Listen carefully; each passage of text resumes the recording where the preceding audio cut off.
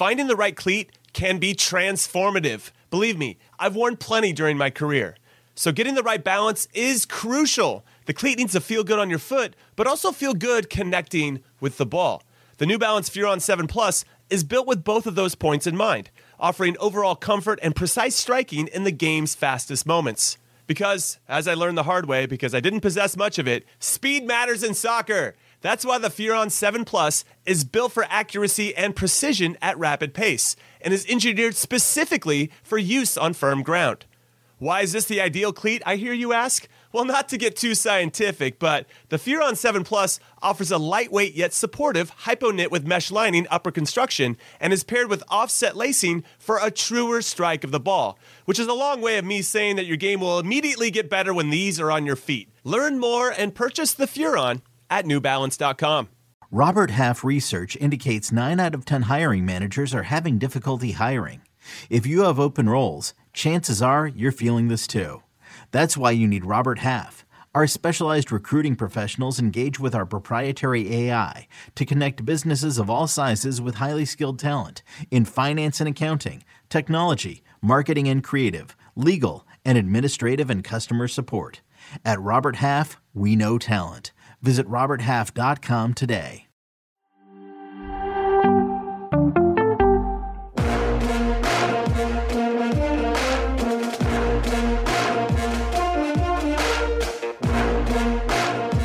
I forgot to turn this on. Yes! What is up, everybody? Welcome to Julian Green's dad's favorite podcast, The Soccer We Trust. I'm Jimmy Trash Can, Cream Cheese, Conrad Nino Conrad, alongside Charlie Junkwagon Davies and Hollywood Heath Pierce. And yes, we're recapping all the good and not so good performances for all the eligible and most likely participants for the U.S. men's national team in the upcoming World Cup, which, if you can believe it, is started in less than a month. It doesn't seem real in some ways. But first, it's time to put Chuck on the hot seat. Where were you last show, Mr. Wagon? Where were you? Yeah, tell us where you were at that time. Well, we want to know where you were. Where were you? What were you nice, for people that can't see, you have a nice fade, so maybe you went and got your hair done. I don't know. Full transparency, I was with Major League Soccer's Extra Time. Oh wow! Yeah. Okay, so Great. the other one, you know. Yeah. I just realized we're the side piece, you know. Yeah. Wait. Are we? Who's the mistress here? Is it them? Is it us? No, I have no side pieces here. I have no side pieces. Yeah. he's into polygamy. That's cool, man. That you have multiple wives. It's very true. nice. That's true. Love is love. Cool. Love is love. Love is love. Yikes. All right. So our title of the show is Jesse Marsch Under Fire, because Leeds, out of the last 8 games, have only gotten 2 points. That's 2 out of a possible 24. And it looks like Jesse could be in trouble. He got hired last February. He might not even last a year, which is better than Bob Bradley, but still not great. You want him to be in there for a while. And I want to talk about this a little bit, but I want to use it through the lens of Greg Berhalter and how he approaches the U.S. men's national team, because this feels like a little bit of a potential system issue. Now, I know at the club level, you can make changes a little bit more quickly, and you have transfer windows to solve some of the problems. Now, Leeds sold one of their top players, Rafinha, Calvin Phillips, I guess 2 of their top players. And even though Tyler Adams and Brendan Aronson have been good, I don't think any of the Leeds fans have problems with that. They have a problem with what Jesse is implementing. Now, what I wanted to ask both of you, and Heath, I'll come to you first on this. You have a system, right? If you're a coach and your team is creating opportunities and they're just not scoring, how much of that responsibility should a coach take? Because you are putting your players in a position to succeed. So that's happening. They're just not taking their chances. Now, defensively, though, they've been very lax. They gave up 2 goals this past weekend to Fulham on corner kicks and another one off a throw-in, which is really unacceptable because, as we all know, it's not about talent and set-piece situations. It's about desire and focus. And I feel like there might be some stubbornness here from Jesse. Like, this is my system. This is how I play. And I'm because they play very narrow leads. And that's where the Greg Berhalter piece comes in, where you're trying to usher this system in without necessarily adapting to the players that you have at your disposal. Yeah, I mean, I think there's a lot of things that you said in there that are super valid, right? One is, you and I know, especially as defenders, when you defend for long periods of time and keep your teams in games, and the team gets clear chances and they don't finish, you can get frustrated over time of saying, hey, give us a break once in a while, right? Give us a little bit of relief, as opposed to missing chances. And now you keep another team in the game and now you face wave after wave of attack. That's one small part of it. The other part is about finishing those chances in the offense. But this all comes down to, for me, Leeds, just as a system, they get to a certain point in a game and they start to fall apart. Organizationally, they play a high energy system. And it seems like as somebody starts to punch back on them later and later in matches, individual errors, organization. We've been in games. I go to Charlie uses this game a lot as his biggest memory was against Spain, right? I thought you meant the one in Mexico where he scored, but okay. Oh yeah, that one as well. That's a perfect example of where you score and then you're facing this wave of attacks. And there is a time when you look into each other's eyes that your highest player up the pitch to your goalkeeper are looking at each other saying, we are not going to be the ones that let that down. It doesn't seem like they have this. I don't want to say that's the mentality, but the leadership of being able to grab a game by the scruff of the neck. Is that what the saying Scruff is? of the neck. Yeah. And see it out, whether you're going to win or get a point. It doesn't seem like there's like that. It seems like they become smaller. The players in the defensive line, the back six, become smaller and smaller instead of becoming bigger and bigger, where you see the presence of your center backs get bigger. You see your fullbacks get bigger in challenges. You see that energy come to life. We see that energy in their fight early on, higher up the field in places like that. But defensively is where I'm like, man, they sort of are very, very fragile right now. And it's leading to individual errors. It's leading to these moments that, by and large, they look like Norwich looked like throughout the games last year in the Premier League. But in the final 15 minutes where they look a step late, not confident in the challenge, not confident in the attack, not confident in organizationally to make plays collectively. And that is not a great recipe for success unless your team is getting you a couple goal cushion. So Charlie, I got questions here because we're familiar with Jesse enough to know that it's 100 miles an hour. Let's go put pressure on the ball as soon as we possibly can. Let's try to win it back as high as possible. But it seems like that's making the defense a little bit more vulnerable in this particular situation. So do you think Jesse has it within him to adapt to the situation and maybe be a little bit more conservative in their approach? I don't think he does. And I think he's just going to listen, this is my style. This is my system. And whatever happens, happens. But maybe to be more pragmatic could be better for the long-term future of his job at Leeds and maybe any other place that he manages. Yeah, I mean, it's a difficult situation. Right? It's a difficult situation, but you signed up for it. You know exactly the players that you have, the plan to sell Rafinha to Barcelona. You knew that you're bringing Brandon Aronson in. You're going to get Tyler Adams. You knew what the players that you had at your disposal. Now, I know the general consensus around his philosophy is like Red Bull, we're going to be ultra aggressive, high press, condense the field. There were times where it looked great. The Arsenal game, second half, they took it to Arsenal, top of the table, Arsenal. It did not matter. Leeds showed that they have something, but in the attacking third, they could not finish. Just lacked the finishing touch. So they took it to Chelsea. They battered Chelsea earlier. Times you say unlucky. We salute, but it's results driven, because you can't look at the table and say, man, he doesn't have enough quality. Yet Bournemouth, Brentford, Everton, who I think is not great at all. I mean, it's crazy that they're at 11th place in the table right now, missing a striker, really. But Brentford, Everton, Crystal Palace, you could argue Crystal Palace, but Bournemouth, Aston Villa, Southampton, and Leicester City, those aren't teams that are better than Leeds United. They don't have players that are, so much more talented than what Leeds currently has. So the excuse of, he doesn't have the right talent or enough talent, that I'm not buying that. That's throw that out the window. But this team should be doing better than they are. And I'm with you, Heath. You just have to be able to adjust. You have the grand scheme. This is how we're going to play. But if it's not going according to plan, then you have to adjust. Maybe it's okay. We need a result, so we're gonna put people behind the ball and just defend. We're gonna grind this out. Yeah. What's interesting is I wonder if, by the way, Fulham looked like a team in that match. Like they looked like they had a game plan that when they got their moments or their goals and they capitalized on those, you then saw them lock it down in a different way. They made that adjustment, right? And it's easier when you're up, when you're winning. But Fulham looked much more complete of a squad. Do you feel though, and we can use Norwich as an example. Norwich was in the Premier League last year and just trying to survive. And your tactics and your identity is matched with that survival. You're just scraping, you're doing everything you can and hoping for the best. It didn't work out. Norwich now drops down to the championship and they can play a little bit, baby. They can breathe. Josh Sargent's a good example of that.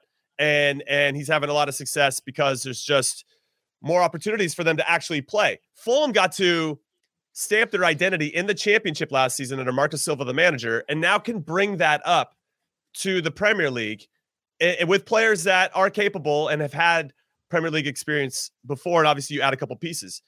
Jesse came into a situation where it was a hot mess, a dumpster fire, and he really has never had a chance to maybe play under pressure. Again, to your point, he knew what he was getting himself into. So that's what he inherited, and that's what he has to live through.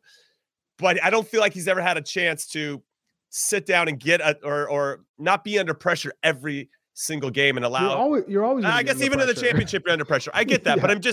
but at the championship level, I think there's room to actually to play and implement a style, and he hasn't actually had that chance. And I think he's trying to do it on a full sprint. And trying to, I think when he came in too, trying to implement or keep some of the things that Marcelo Bielsa was doing. I don't know. It's difficult. Should he be held accountable? I'm not trying to say that I don't want to make excuses for him. And that's not what I'm trying to do. I just think it's interesting. It sounds like I appreciate you saying these things, Jimmy, so we could still get Jesse on the show. You know, I do appreciate you. I know. He might have some free time soon. He might have some free time soon. All right, we're going to get into the players a little bit, but I've got one more question for both of you. Now, there's 4 games left before the December break, okay, and a January transfer window on the back end of that. Leeds traveled to Liverpool. Then they're home to Bournemouth, who have turned it around. Then they play Wolves in the League Cup, and then they're away to Tottenham. Do you give Jesse Marsch those 4 games and then make a decision in the December break about what you want to do moving forward? Or are you committed to him? Charlie, I'll come to you on this. Are you committed to Jesse throughout the season? Because it seems like he's got a great relationship with the board and the owner.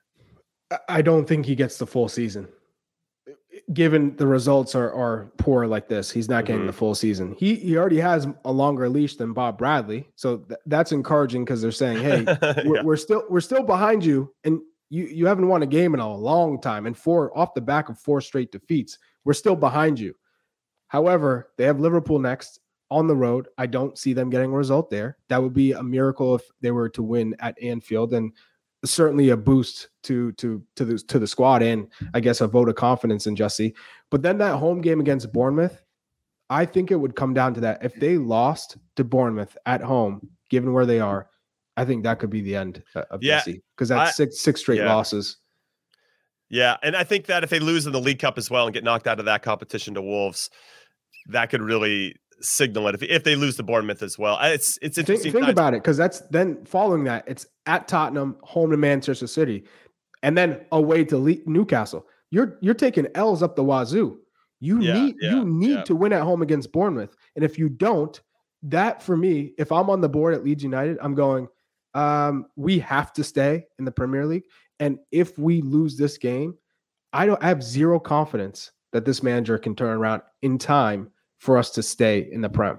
And you have to give every opportunity for the squad to stay in the Premier League. Let me ask you this, Jimmy. Do you think Jesse Marsch still has the locker room, right? Because Jesse Marsch, rah, the intensity, the expectations, all these had, he didn't win over RB Leipzig, right? During his time there. And now he's here. He won them over in the fight to stay in the Premier League, right? That is that mentality, that expectation. Great when you're the underdog fighting to stay, and it's an X amount of games to stay in the league, and you become like a hero or zero, right? Now you're going into a league and a situation where it started the season pretty strong, and then they've hit this dip since the first 2 games of the season. Do you think he still has the locker room? And one, and two, what do you think he knows what it takes to go from where they're at now to how they're going to actually start getting results? Because you're starting to see the theme again was that, I'd say this yesterday, Charlie, on the other podcast that Jimmy and I were on. But it's called Extra theme, Time. I know. What's the name of it, Jimmy? What's the name of the new CBS House of podcast? Champions. House of Champions. I keep calling it House of Football. It's House of Champions. So, but the theme was, at least for me, was it's getting better and better. The stretches are getting better and better. But now to me, the theme is actually you can't solve the last part, which is the only part that's going to get you results. And that's closing out games in the late in the second half or mental errors individually. Do you think he knows what the issue is and how to fix that? Is it about changing his style, or is it about like addressing the issue that is sort of running through the players? I think the hardest part about this whole thing is that they have shown, even recently against Arsenal, that they have something to their team under how Jesse plays. And it seems like maybe the players just elevate their game against the top teams in the league. I mean, because they played incredibly well against Chelsea, created their own luck. Brendan Aronson scored that first goal when he stripped it from Mendy. And I think that gave them kind of that wind, to push them forward and to continue to get it. And Chelsea was a little vulnerable at that time under Tuchel. They seemed a little fragile. So that's what's disappointing, is that they have elements of their game, but they shut off at the wrong time. And what's disappointing, or I'll actually reference my time when I was there and I got to go to training, and they spent 20 minutes in the video meeting looking at what Barnsley did on set pieces.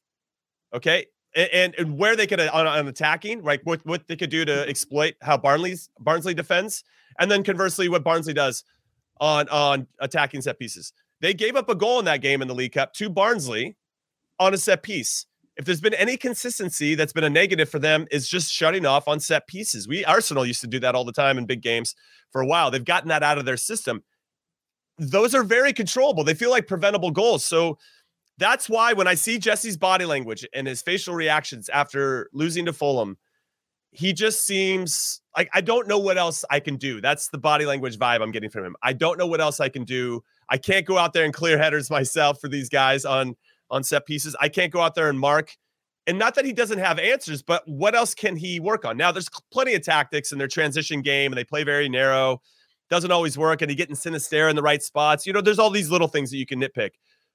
But it's good. Again, it's results oriented. It's tough. It's really, really tough. And I just wonder, because Aston Villa fired Steven Gerrard, who is obviously a very decorated player, and they went on to win 4-0 in their first game without Steven Gerrard, that the owners of Leeds could see that and be like, maybe it's time. Maybe Sean Dyche is available. He's done a lot with a little for many years in the Premier League. And maybe he's the guy that can take us forward. And maybe the players do need to hear a different voice. I don't know. It's unfortunate. I hope that he gets the opportunity to fight through it. He's had obviously 8 games and they haven't figured it out. And I wonder how long that leash is going to be. But I just wanted to talk about that because I think there are some similarities to Greg Berhalter at times, who loves his system. And I think that's my big thing. You go in, and I'll actually bring this back.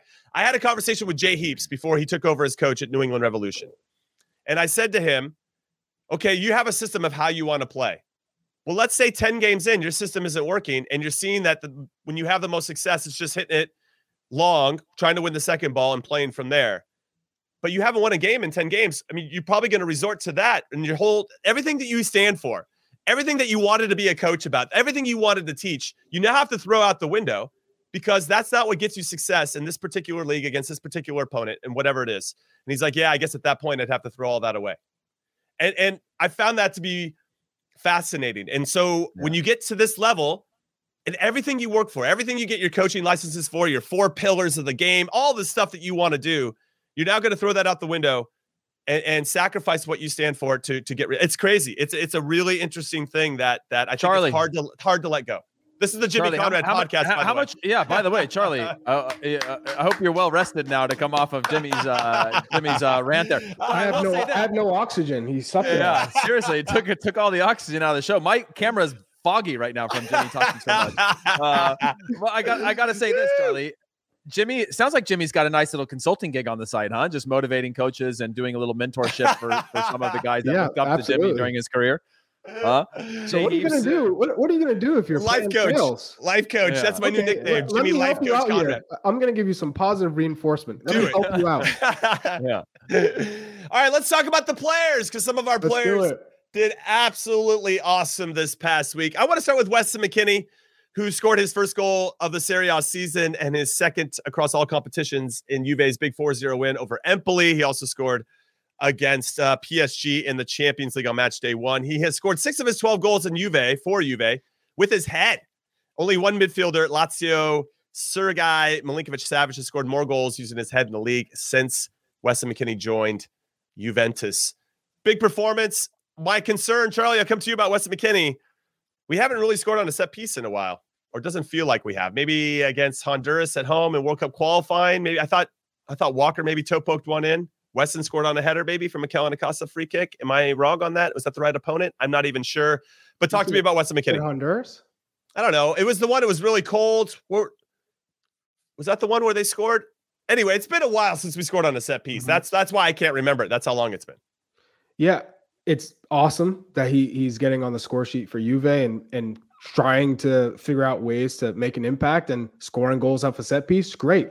We're going to need him in the World Cup. I know some people I've seen saying, I don't think Weston should be starting with this group. He's going to be starting. He's just a massive personality, a fantastic midfielder when it comes to aerial duels, set pieces, someone who's got a body who can tackle.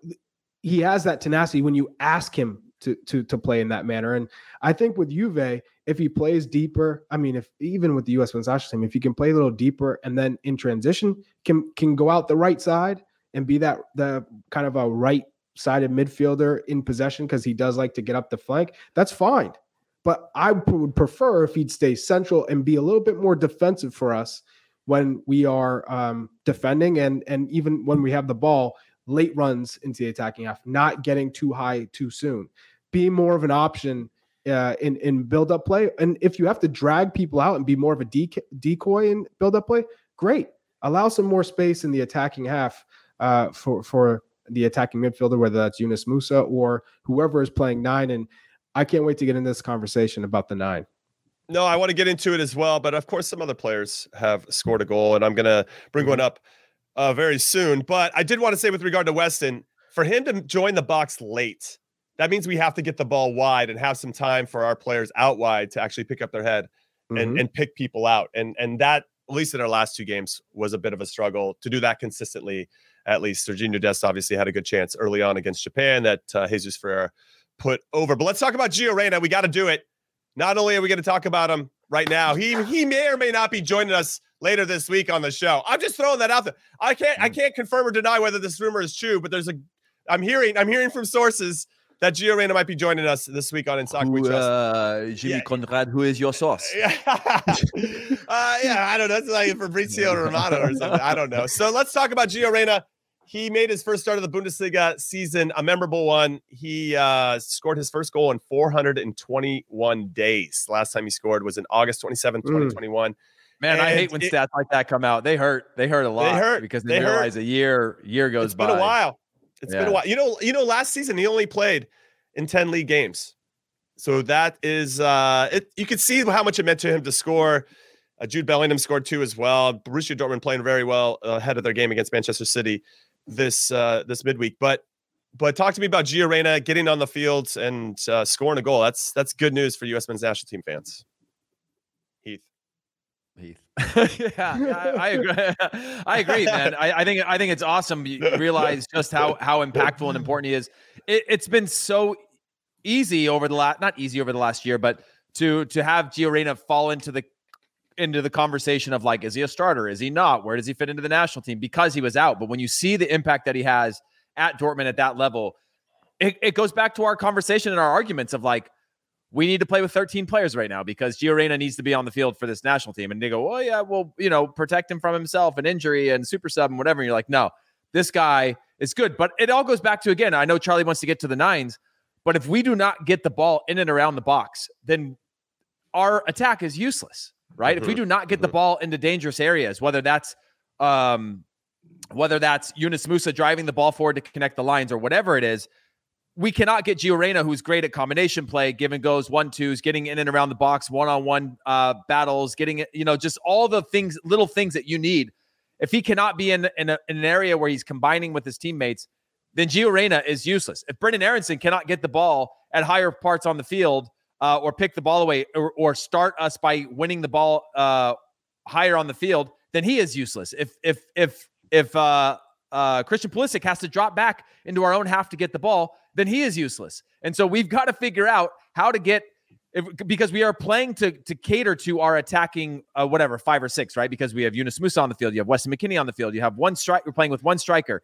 You have 2 wingers there. If we do not get those 5 players into the attack and in and around the box, then it is useless. And then we need to change our system, which I know we're not going to do. And we went over that last week. But a player like Gio Reyna, when he gets the ball in these spots, anywhere on the field, he's dangerous. But when he's getting the ball higher up the field, whether it's on the inside or out on the wings, he is so dangerous. But if we can't get him the ball there, then what's the point, right? And that's the thing that I come to when I watch him play for Dortmund. He gets the ball in such amazing spots because they dictate the game. They control the flow of the game. They implement their style on most teams. But if that's not what the national team is capable of, then I just wonder how effective can any of our attackers be? Because we obviously see the team right now not creating a lot of offense.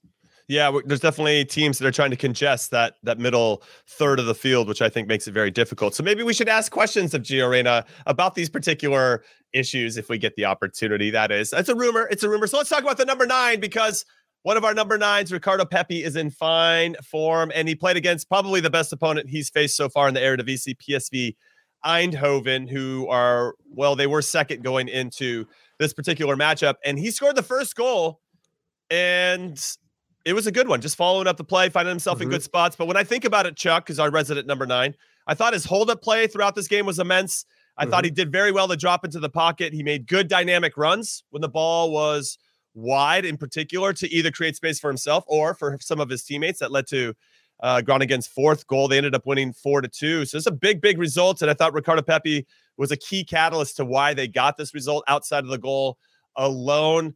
Talk to me about him, because right now, the more I see him perform and the more confidence that I see him get, he looks like the guy that I think should be starting for us. That was against PSV, by the way, and he was he made the team of the week in the Eredivisie, which is no easy task on scoring a goal. Like, his impact over his playing time was amazing. Well, just watching Jesus Ferreira, who is supposedly the number 1 right now, he played like a midfielder in the playoffs.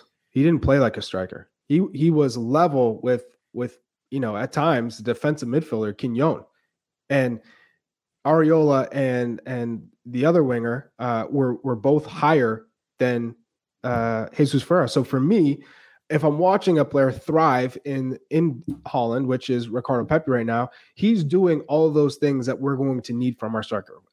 Play off the defender's back shoulder. Also, checking deep. Hold up play, being strong, knowing what that means to keep possession for your team. They're playing PSV, obviously a top 2 usually team in the Dutch league every year. Ruud van Nistelrooy coaches these guys well. And here you have a player playing against these guys and knowing how to survive, how to win, how to beat the better team. And the tactics are spot on for Ricardo Pepi in this match. Just being able to hold up, check, run into space, but defensively as well. The pressure. I know Greg Berhalter loves both sides of the ball, being able to dictate the pressure for everyone behind you. He did that, and he's able to win the ball back just with his pressure. The more and more I watch him play, and the more he's continuing to gain confidence and also develop from the playing time, the more I think he should be starting and should be the number 1 heading into that game against Wales. Whereas Jesus Ferreira, for me, over the past couple of weeks, month or so, I'm seeing him not continue to excel. There was a period where he was excelling. He's playing off the back shoulder, making runs. Now he's checking too deep. Do you think he was trying to do too much? I feel like if you're dropping too deep and you play that high, because you're trying to control the game as opposed to letting the game come to you. Does that make sense? Maybe it does make sense. But the whole point, I think, of the 9 for the national team is you have to create space for the midfielders. The midfield is the strongest part of the U.S. men's national team. It's the core for us. You need to give them space to run into. If they beat their one player and you're too high, now you're bringing a center back, if not 2, because they don't have to be fearful of a pace. You're not threatening them, so they can come high. And if your outside wingers are tucked in, which Christian Pulisic has been doing, he's coming in to check to get on the ball. You have no deep threats. So that's why Timothy Weah, I think, is really important that he starts for us, because he gives us that threat. But I'd say more importantly, now Ricardo Pepi, being in form and fit and playing and scoring goals, has to play, because he will make runs in behind. And if you congest that middle and clog it, you're taking away all our playmakers' space. So for me, I think at the moment, I'm really I'm leaning towards Ricardo Pepi. I mean, I watched Jesus Ferreira continue to grow, and I'm advocating for him because he's doing well. He's done nothing to lose the job. But at certain point, you have to take it up a notch. I was hoping that this playoff series, we'd see him rise to the occasion. Oh, we're playing Austin, Texas rivalry. I'm going to be here. I'm going to help my team get over the hump. And he just wasn't effective. No, he wasn't effective, and that's disappointing for him, and he's probably seen some of his minutes evaporate, given how well some of the other number 9s are playing. And also, for everybody that might be joining us for the first time, we think that Jordan Pefok should be on the team, but we're talking about players that we think that Greg Berhalter will most likely start and or play, because we're big Jordan Pefok fans here, but and he's doing well for Union Berlin in the Bundesliga, but we still feel like he's a situational player. Well, if we're down a goal, we need to whip crosses, and he'd be Gabe, I was faster. Charlie Davies answering questions about who is faster between him or Timo Weah. That's fantastic. Oh, crazy, because I was faster than both. That's wild. But what's crazier is that Jonathan Bornstein was even faster than you, Heath. All right, so one of my things. You just took him out right there. That's seriously. Part of my charm, my 2-foot tackle. What I really loved about Ricardo Pepi, and then I'm going to throw it over to Ricardo Pepi's number 1 Stan, Heath Pierce, was that he had some good hold-up play under pressure when he did drop deep, and he would play it off of his shoulder, which unlocked some of our central or Groningen central midfielders to attack that space.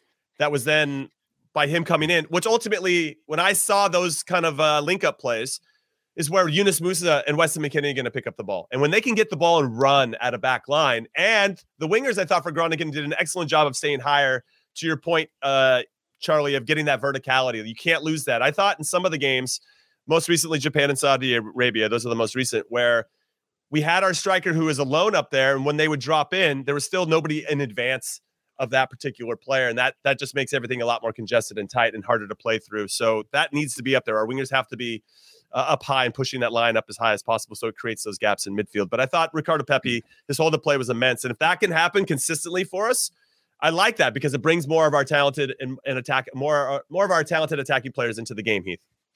Well, when I think about classic, our historical national team, right? Always having a striker that you can get the ball to, big or small, and more often than not, they're going to win that duel to either draw a foul, keep the ball for you. And then when I think about top strikers around the world, right? Benzema. When I think about Lewandowski, they're known for scoring all their goals. But if you watch Benzema move on the field, if you watch Lewandowski, they are almost 100% every single game at hold-up play. You put it into them, and they're scrapping, they're dueling, maybe they're off balance, but they're so good at getting that touch first, getting it down, and laying it off. And that's something that this national team has always lacked. When Ricardo Pepi is on the field for this national team, though, he tends to be the best at hold-up play, of getting the ball, laying it off, little flicks, little things that break pressure in some way. And he's good at that, getting a toe on it in a 50-50, doing those little things that keep the team moving in the right direction, hold up play, turnovers, because we need to be able to, at times, whether it's in the World Cup or otherwise, lump a ball up and know that we can scrap for it, get up underneath for second balls, or get a ball into the corner and know that they're going to make the right decision with it. We've struggled with that, and I think that's been a huge issue. We talk about, 4 touches in the first half or 5 touches in the first half, or they didn't do anything in the first half. Our strikers, because one, I don't think we've ever trusted that we have a target there that can relieve pressure for us in a way that we've seen in the past strikers for the national team. And two, finding a way to have that interactivity. If I'm a center back and I can lump a ball up to a center forward who can hold the ball up, lay it off, I know that it's like, okay, that's one option. Now maybe I don't want to use that option. I want to play through the lines in some other way. It's just other ways in which we can bring our strikers into the game, and those strikers can contribute to the way that we want to play. And Ricardo Pepi, I still think, is better at it than the other strikers that we have, given, Pefok, I do believe can do that, but yeah. I'm curious for both of you, when you were playing and you had a striker who you knew was fast, and whatever the philosophy is, it's, let's just say the coach says, I want you guys to play out of the back, no long balls, but everything's closed down, and you have this striker up top who can get in behind, and worst case scenario, I can play this into the channel and he will get it. Mm-hmm. And maybe it's sometimes the first option, but at least I know I got this striker that I can rely on. How beneficial was that? And did you ever have a player, that you were playing with every week that could do that for you? That's a good question.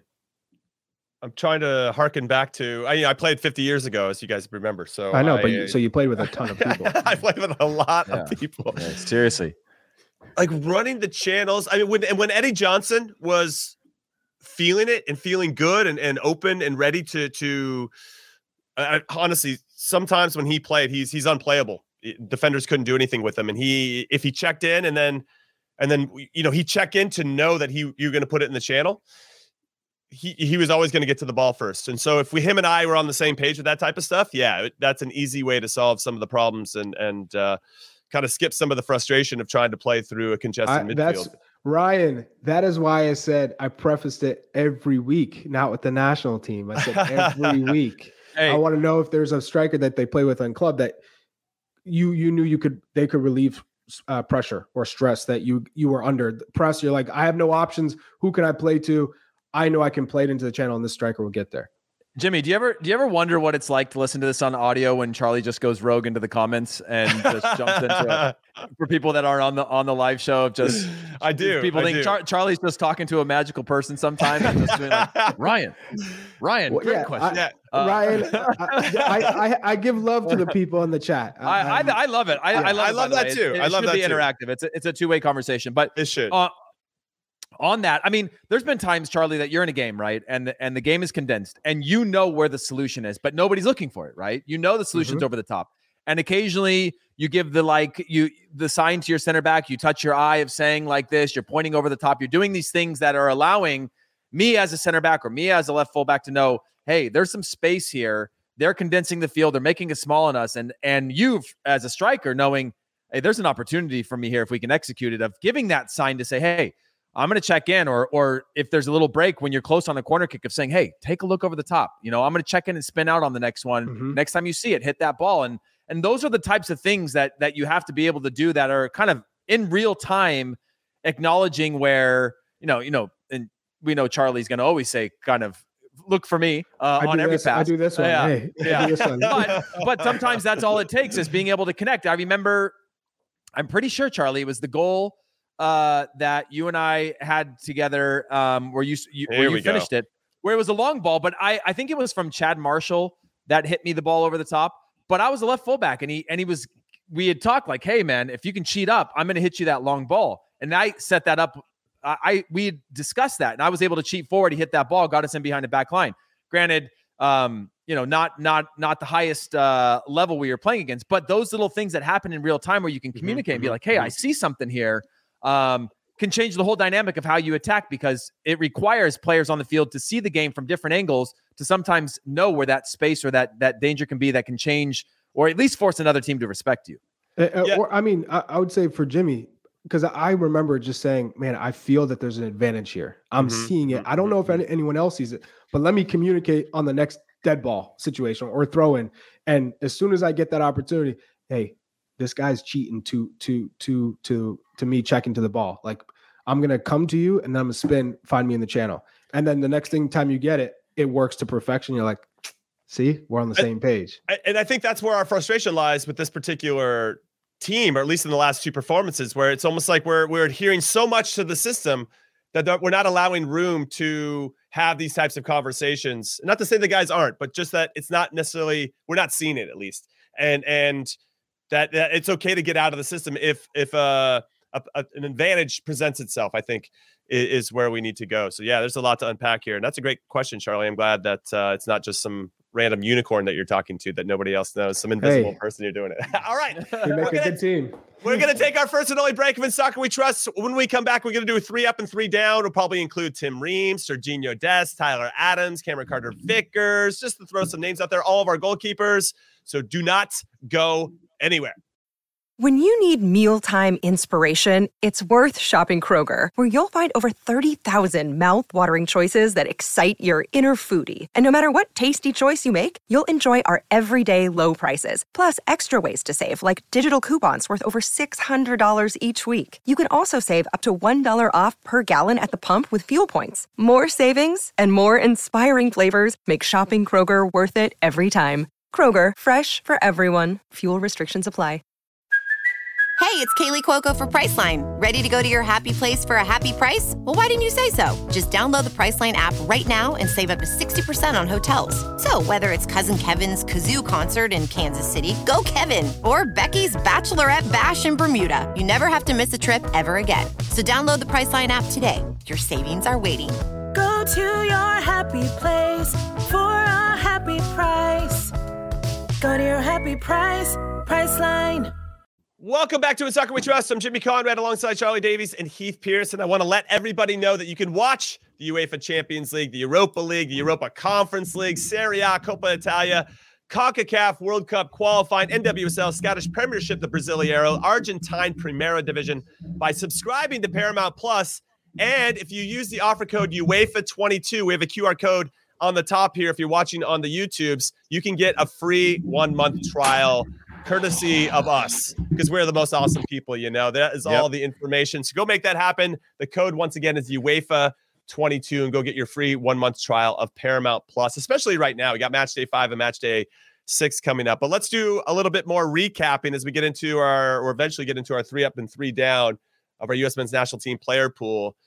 I want to talk about Sergiño Dest, outside back resident Heath Pierce. He started and played 45 minutes for AC Milan against Monza, but apparently he came out injured. He's not traveling with the team for the Champions League, a big one that they must win against Dinamo Zagreb on match day 5 if they want to stay relevant in the knockout round conversation.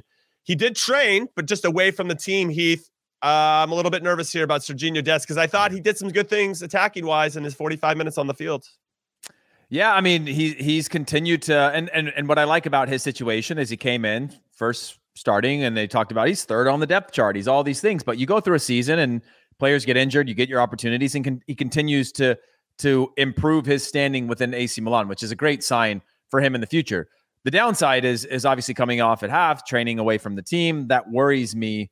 The good thing is he is training, so I'm not too worried about all that. And hopefully it's just precautions, knowing that a team like AC Milan is playing 2 games a week. And they need that depth, knowing also that he's going towards the World Cup. And so I guess, the upside is what he did when he was on the field. The downside is, what happens next in terms of how long will he be out? What type of issue? Is it a reoccurring one? Is it a little nag like a lot of people have right now? And only time will tell that. As we are getting closer, by the way, when I'm looking at my 3 up, 3 down, there is going to be a couple people in my down that I'm just worried about heading towards the World Cup, not necessarily performance related, just because of the fact that they're not on the field right now.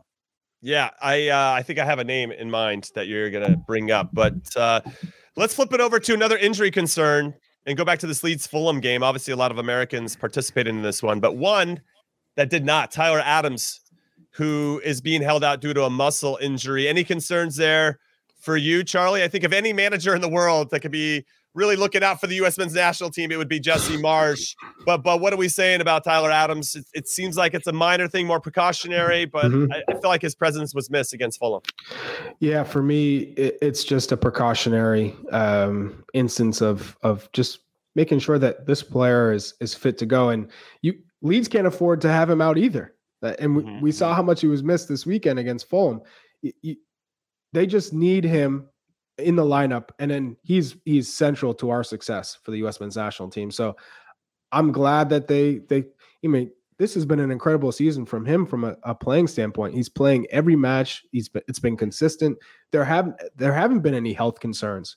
So I think for the first time in his career, he's playing 90 minutes every single match, and the expectation so high. We see the demand of the Premier League. I think he's risen to the challenge. So for me, I'm not worried at all. And this is smart from not only Tyler Adams to say, okay, I see it. I need a little break, but also from Jesse Marsch, considering all the pressure he's under for his job. Okay. No, I agree with you on that, and disappointed. I wanted to see him get a run out, but obviously I want him to be incredibly healthy and as close to 100% as possible for the U.S. Let's talk about Brendan Aronson.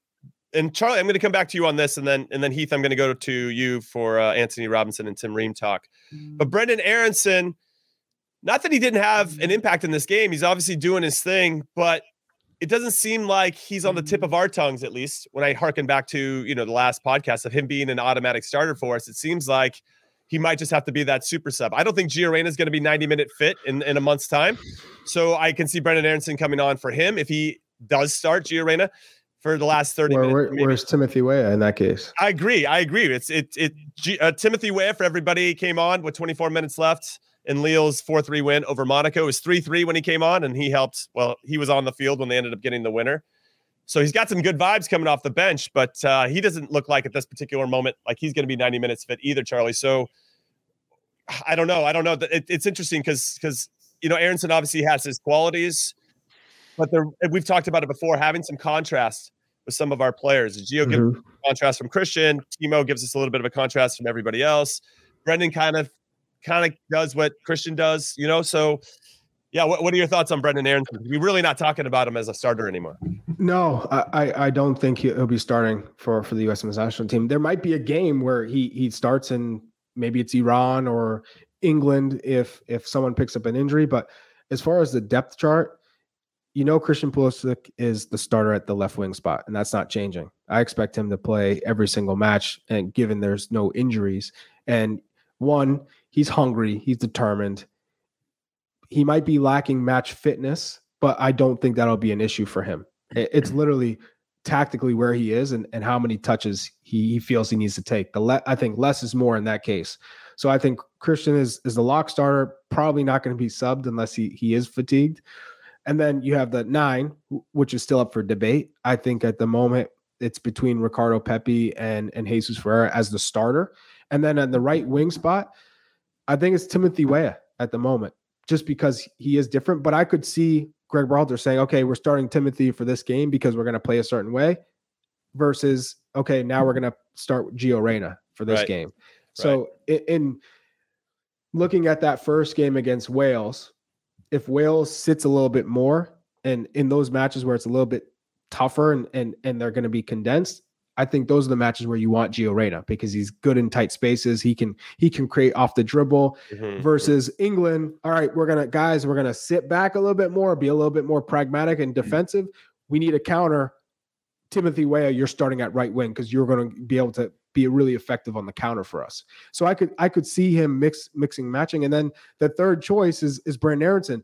Maybe that's the sub for Christian Pulisic if he's not playing at 100%. Maybe that's the sub for Yunus Musa, and you can move Gio Reyna there and plug in Brendan Aronson. So I think he's on the depth chart and he's under Gio Reyna if Timothy Weah is starting, and if Timothy Weah is starting, I think he's also behind Timothy Weah just because of how this team is set up. It's really difficult to find a spot for Brendan Aronson, even though he's starting and playing in the Premier League every week. Yeah, I think it's pretty effing cool that we have players that are starting in the Premier League that might not be automatic starters for us. That's really unheard of, and that just speaks to the talent of this particular generation that we have this much quality in our team. So, Heath, I'm going to come to you because we have a Premier League captain who might not even make the trip to Qatar, and Tim Ream, and Anthony Robinson starting to get his sea legs back, starting to get 90 minutes more regularly. That's a great sign because we were a little worried when Kurosawa came in that he might lose some minutes, but it looks like the left back spot under Marco Silva is his, which is nice. But let's talk about Tim Ream, Heath Pierce. I know you're waving at the camera, and it's great to see you. I'm waving. I'm just checking. I'm trying to get you guys are literally both talking so much today that it's like just fogging up my screen. I'm wondering if anybody can still see me at home here. So I'm just checking some of the lighting to make sure you guys still see me on this. Nice blur effect you got going on. Yeah, it's nice. Exactly. It's kind of cool how it works. Halloween. It's Halloween. All right, here we go. So Tim playing out of pressure. Excellent playing out of pressure. Do you want me to go into my 3 up just for the sake of it? Let's go. 3 up. Let's go. Just hop in there. Let's just hop in. Okay. Let's go. Hey, little buddy. Hey, just jump out. The water's warm. Take this. Take it. There you go, pal. Here's the baton. Okay. Run. Here's my 3 up. Tim Ream. I think number 1 to show is that power rankings. Those are power rankings. Yeah. This is just 3 up, guys. Stop that! You don't put those words in my mouth, okay? I'm Tim Ream is up because again he continues to show his quality. Now we can sit and break down on Greg, and this goes back to the Brendan Aronson argument, which is like if our team's going to be a high pressing team, I want Brendan Aronson on the field to start. I don't want Tim Ream on the field if he's got to play the high line all the time, but considering we're trying everything and every opponent's going to be different, why would you not want a Tim Ream around to bring some organization and some experience both on and off the field? So Tim Ream is one of my 3 up. Eric Palmer Brown, captain over the weekend in France. Another up for me, because when I'm thinking about Aaron Long and Walker Zimmerman not playing for 39 days until the start of the World Cup, I'm thinking about other who else can be trending upward during this window of time where our center backs are vulnerable. And then number 3 is Mark McKenzie. Continues to play. They win over Royal Antwerp. They're sitting on top of the table. They're winning consistently. My 3 up are all center backs. And that, to me, is a good sign. Now, whether or not Greg heeds the call of taking chances on these players, I at least think that's a sign that we've got players playing consistently. Eric Palmer Brown captaining a team in Liga, which is fantastic. Tim Ream has his team in the top half of the table and continuing to make big plays in games and just showing his comfort playing in the Premier League, right? System aside. And then Mark McKenzie also having just a really good bounce back season after a year lost in a team that's at the top of the table in Belgium right now. So those are my three up. If you guys want to go feed off go that. Ahead, Charlie. Go ahead, Charlie. Go 3 up. Give us your 3 up. 3 up. 3 up. Gio Reyna, 1. Nice. 66 minutes, start and a goal. You could see when he scored that goal just before half what it meant to him. The pressure of performing, the pressure of being healthy, the excitement of what's in front of him with the league and with the World Cup. Just you couldn't feel any more happiness for a player. So that was amazing to see. Ricardo Pepi scoring against PSV, continuing to make an impact with this loan move. Not too many people fall into a situation like this with a loan. Think about it. He was in purgatory. Big time signing, club record signing for Augsburg, not playing at all. Not even making the bench. Here he is. He gets a loan to the top division in Holland to a team that's in the middle, and he's relied on to get results it's a high pressure situation for a club like Groningen. He's come into the situation and has just thrived. And not only is he playing, he's developing at the same time, building confidence, working on his hold up play, working on the transition, whether it's defending to all of a sudden being the guy relied on to winning the ball back for his club and turning it into points, into goals. And by the way, Charlie, he came into that situation in a situation that I wasn't sure was going to be great because they had just bought Florian Kruger, who is a German youth international from Arminia Bielefeld. And I was like, oh man, this is another one of those situations, a Chris Richards one where it's hard to say no, but now you've got somebody who they bought for $1 million into that spot. And $1 million's a lot for a Groningen to go out and spend. And he's winning out in that competition, which is making him a better player and giving him a better form. Just wanted to point that out too, as this, in terms of being in a situation that's not just in form because he's scoring goals, but also because he's having to win out in competition. Yes. And competition is what drives a player to really reach his full potential. You can't rest. And you see that in his performances. He's hungry. He's not giving up. He's not thinking that he's won the job and I can take my foot off the gas. And then my third player is Tim Ream. I mean, which I think will kind of highlight some of my downs, but this is a player who is playing in the Premier League. He's the captain. It's not just playing in the Premier League. He's a big part of how they build out of the back. He gets a lot of touches, and whether they're sitting and defending and having to fight for a result, or they feel like, oh, we get back in this game where we can take a little bit more chances and play higher up the field. He's surviving, and he's playing in the best league in the world. I don't know how you overlook him now, considering how many center backs are out of the picture at this point. And he's been involved, so it's not out of nowhere. He knows, of course, Heath is out. His camera was shoddy anyways, but he knows exactly what Greg Berhalter wants, the expectations, and he has that experience being an older player. So those are my 3. It's hard for me to go against the 6 players or the combined 6 players that you guys went with. Tim Ream for sure would be on my list. I think he's probably playing the best he's ever played in his career, Charlie. I don't know if there's any other way in terms of consistency. Sure, we've maybe seen better peaks from him, but in terms of that consistently giving you a 7 or an 8 out of 10 every single time, and a center back position is where you need your spine of your team. You always have to have 7 or 8s out of 10.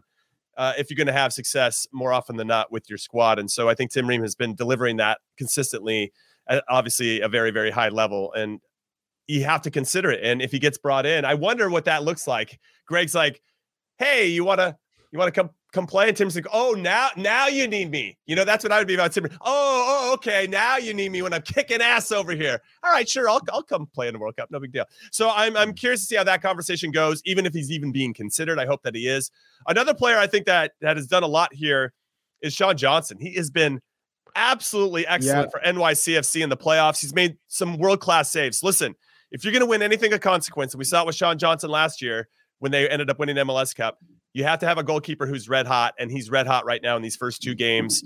And with Ethan Horvath shipping 4 goals against Watford this past weekend, it was a battle for that number 3. I wonder if Sean Johnson can maybe squeak in there and eliminate Horvath for that. I would also add Zach Steffen coming off a clean sheet, coming off of 2. Like, he looks like he's healthy now. I mean, the 4-1 win, the match before, the 0-0 draw, getting the clean sheet, that's also him heading in an upwards trajectory, which is awesome, because you want both him and Matt Turner fit as can be, healthy. Mm-hmm. And then, obviously I think in that case, Greg Berhalter is going to go with Zach Steffen because he's playing every week and he's fit and healthy. We just haven't seen Zach Steffen fit and healthy for a long time. So if they have a new coach, right? If he's finally good and here we go, fine. Then that it is what it is. Get behind Zach Steffen, support him. We all know what a great person he is. So those, and you could throw in Mark McKenzie. That was a great shout. That's my third pick is Mark McKenzie. And I think Zach Steffen should be part of the conversation. I'm curious now with Michael Carrick coming in, how he is going to do and how he's going to utilize Zach Steffen in terms of using his feet and the system they want to play. So obviously something to keep an eye on. But yeah, I think Mark McKenzie, for those that don't know, Genk is now on top of the table. They went away to Royal Antwerp this past week, who were also near the top, and they got a comprehensive 3-1 win. And I thought Mark McKenzie was a big reason why. I think he's been really solid and one of the reasons why Genk is now on top of the Belgian league. So I think he is another one of the ups. All right, let's get to the bads. Jimmy, real quick, one thing that deserves an honorable mention is Kevin Paredes got his first start, played 73 minutes for Wolfsburg, which is a huge. It's a huge sort of step forward for him because he's got a ton of potential. But it's really hard to develop that if you're not getting the minutes. He's an up for 2026. He's on that 2026 radar. He's an up for 2026. Correct. And Richie Ledesma as well. That's true. Good shout. All right, 3 down, Heath Pierce. And don't say Matt Turner on top. Yeah. Okay. This is a hard one for me, guys. You know where my 3 downs are. I'm gonna go with injured players because it's the main thing. Come on. Jorginho Dest got it down because I don't know where he's at right now, and I think his form has been improving in the team and he's been earning more respect, but not knowing where he's at injury wise, I think is a little bit of a setback. Chris Richards is another one. When I was thinking about this, we're at October 24th. Charlie now. Here we go. We are at October 24th. He is not training. The roster gets announced on the 9th. That is a couple weeks away from now. And there is a big bodes well for Tim Ream, by the way. Yeah. Bodes well for Tim Ream. And that's why I've got these guys training up, because it's like we talked about timing and you can't really plan timing of things, injuries and all that stuff. We're seeing it every single week. Somebody goes out injured from a big national team around the country, and you see tears in their eyes because of the magnitude of and the sensitivity of this time period. So for me, that's one that just hurts because we know how important Chris Richards is for this national team right now, but is continuing to sort of be on the sideline on something that he can't control. And then the third one is Ethan Horvath. Again, thumping, leaving Sean Johnson in. We had made it pretty clear. I think we were kind of all in agreement, at least somewhat, a month ago on him being the number 3. Sean Johnson has his team on a run in the playoffs, and they look fantastic. And he's the one that kept them in the game to allow them to get the cushion that they did to go to the next round. And you're just seeing a playoff Sean Johnson, which when you think about confidence going into a tournament of a player that you need to step in, who's whether they're at the level or not, that thinks they can play in any game against anybody. That's a big thing. And for Ethan Horvath, not getting that or giving up that many goals or shipping that many goals, although he did make 4 saves, the same amount as Zach Steffen, certainly leaves that up for debate. So those are my 3 at the moment. Just looking at the time window of like, it's not really in form or out of form. If a player's playing right now, I like it. And if they're not playing, whether they're on the bench or injured, I don't like it because of just how close we are to the announcement of the roster. Okay, Charlie Davies, you're 3 down. Jesus Ferreira is just his performances in the playoffs against Minnesota and Austin. It's not so much that he didn't score a goal. It's more about his positioning and how he played. And then when Dallas started to play well against Austin is because they brought in Frank O'Hara, who is a true 9, and he dropped into more of a 10 role or a second forward, but more of a 10. And that's not what the national team needs. So for me, Jesus Ferreira not really playing as a true 9 in this playoffs and Dallas needing him to be that player, for me, that was kind of a shock to see that because he's asked to do something differently for the national team, and that's not his tendencies because you're playing to your strengths in the playoffs, you would think. And so I was a little down after watching Jesus Ferreira these 2 games, and then Chris Richards being out, and it's the match fitness part because you don't know when he'll be healthy and when he'll be back in full training and getting matches, and him supposedly being our number 1 center back at this time next to Walker Zimmerman, Aaron Long, and Chris Richards are not playing matches until the World Cup. So for me, that it's troubling. It's very troubling. And in particular, Chris Richards, because he's not even getting to train. So think about being out for X amount of time, not training, forget the playing portion. Right. And then I'm with Heath and Serginho Dest, just because you need him playing every week. He's going to be a big part of the national team. A right back who will be involved in the attack, but we need him to defend. We need him playing and growing and learning and coming off at half to an injury. That's a cause for concern. And you can't say 3 down for Yedlin because he didn't play because he's out. Well, that's well, I was going to throw that in as a blanket. Everybody that's been knocked out of the MLS Cup playoffs and is just sitting at home chilling. Not that the rest isn't important. They get a little bit of a emotional rest as well after a long season and a lot of pressure. So I know there's some value there. We all know that value. But at some point, you got to start to hit the switch and start to get back into the mode that you need to be able to compete and be sharp for the highest of high levels. So that would be kind of a 1 for me. Luca De La Torre is on my list. Dude has disappeared at Celta de Vigo, so I don't know what's going on with him. And obviously, I think he can help us. They play today, so hopefully he plays, but he won't play. He's not going to play. We already know he's like 11 minutes all season, so I'm just kind of disappointed. He took a disappointing move. Yeah, you take the risk. Yeah, but Charlie thinks, look at the environment that he's in every day, Jimmy. He's training with good players. No, Charlie's changed. Look at he's talking about Chris Richards on his 3 down for the first time. I'm talking about playing. You need to play. You need to play. Okay, and then I'm with you on Jesus Ferreira, Charlie. I think I was also disappointed in this was his time to step up and put the team on his back when they needed it, and he didn't really step up and fulfill that. And I think that needs to be looked at, and he needs to be held accountable for that. And any players that aren't playing well. We're at an era, Jimmy. We're at an era that our national team striker needs to be a star. Yes. Right? Yes. You do not get to disappear in the playoffs. I get that you're young. I get that you have potential, but we are at a talent pool of players that they need to be a star in the biggest moments, not in the smallest moments. I agree with you. Okay. All right. It's not even being a star. It's like I'm not even saying he needs to score, but making an impact.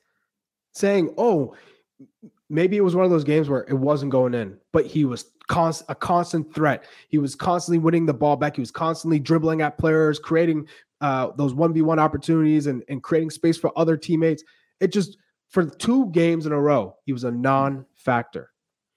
Yep, he was. And that's disappointing for a lot of different reasons. Okay, final thoughts. If you want to bring up the MLS Cup playoffs, we're down to our final 4. You can, Charlie. I'll come to you as our resident MLS Extra Time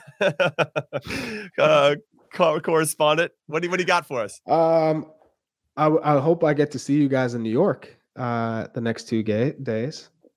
Well, we didn't get the invite, but appreciate you saying that. I thought you'd be in New York regardless. No. Okay. No. Well, no. Big goal, son, guys. Well, my final thought is it was a great recap show going over the weekend, and 3 up, 3 down. Gotta love it. No Matt Turner this time for Heath. So yeah, he survived. Heath Pierce, final thoughts. My final thoughts are, just a great weekend where I think people are getting excited about just some performances, because while we don't have our entire team in form, it's actually gone the other direction where it's like we had good form and then our big stars weren't playing. At least we have our stars playing now, and we've got to worry about how we're going to not ship a bunch of goals in the group stages. So overall, I think a solid weekend.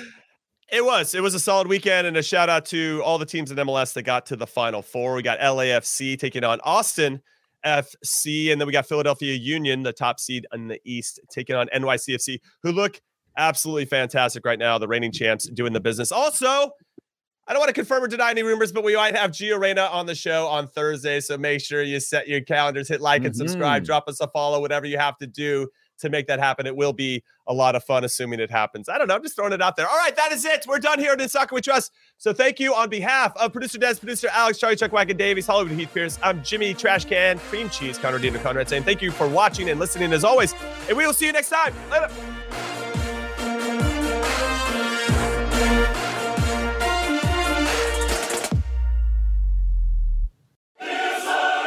You can now relive the best moments of the UEFA Champions League 24/7. The UEFA Champions League channel is a new 24-hour streaming channel serving non-stop goals, highlights, and full match replays from the world's most prestigious club competition. Reminisce on your favorite moments, legendary players, and brilliant goals with the UEFA Champions League channel streaming around the clock on Pluto TV and the CBS Sports app.